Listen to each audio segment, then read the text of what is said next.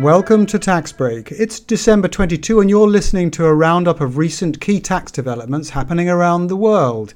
Coming up, the EU is investigating whether IKEA's tax structuring is lawful.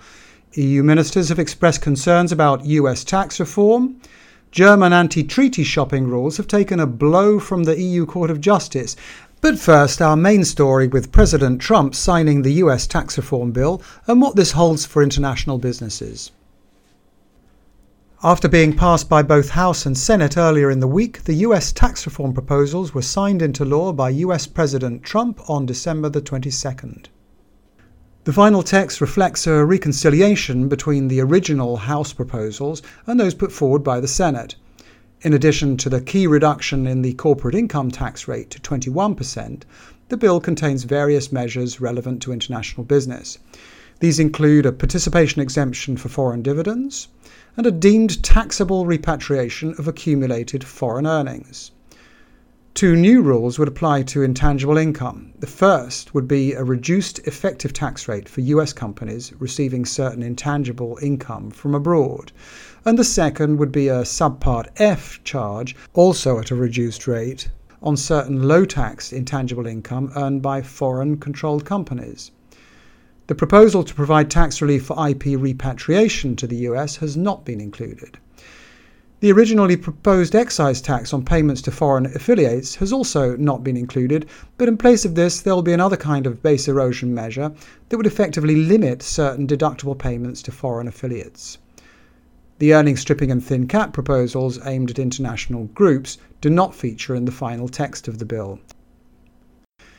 IKEA's tax arrangements are being investigated on grounds of illegal state aid, according to a press release issued by the European Commission. The announcement follows similar investigations in the last 3 years into tax rulings granted to certain multinationals. The arrangements in question involve intragroup royalties paid by a Dutch member of the IKEA group for IP used in IKEA's franchise business. The second part of the investigation concerns interest paid by the same Dutch company for the later purchase of that IP. In both cases, the European Commission has concerns that the amounts paid by the Dutch company under these arrangements did not reflect arm's-length prices, and so they should not have been endorsed by way of rulings granted by the Dutch tax authorities. This is just the opening stage of the investigation, so it remains to be seen whether the arrangements did in fact amount to state aid.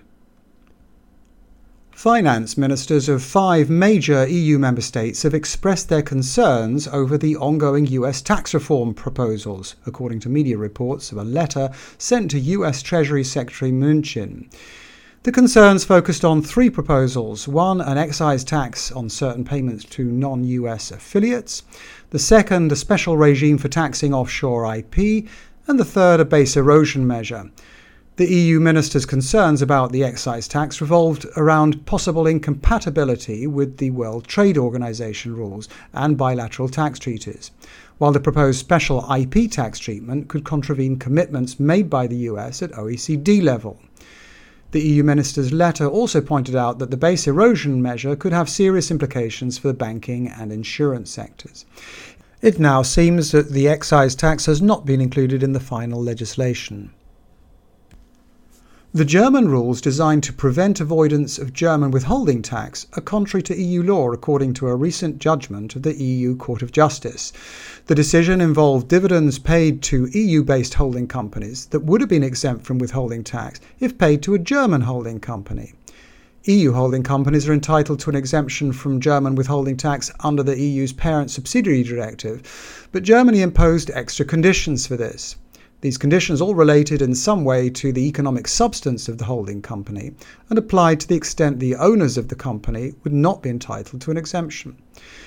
Although the directive allowed domestic anti-abuse rules to be applied, the EU court ruled that they went further than permitted under EU law. This was Barry Larking with the latest Tax Break, brought to you by TaxTube. To get regular updates, including more details such as background reports or the full text of this Tax Break, just visit us on taxtube.net.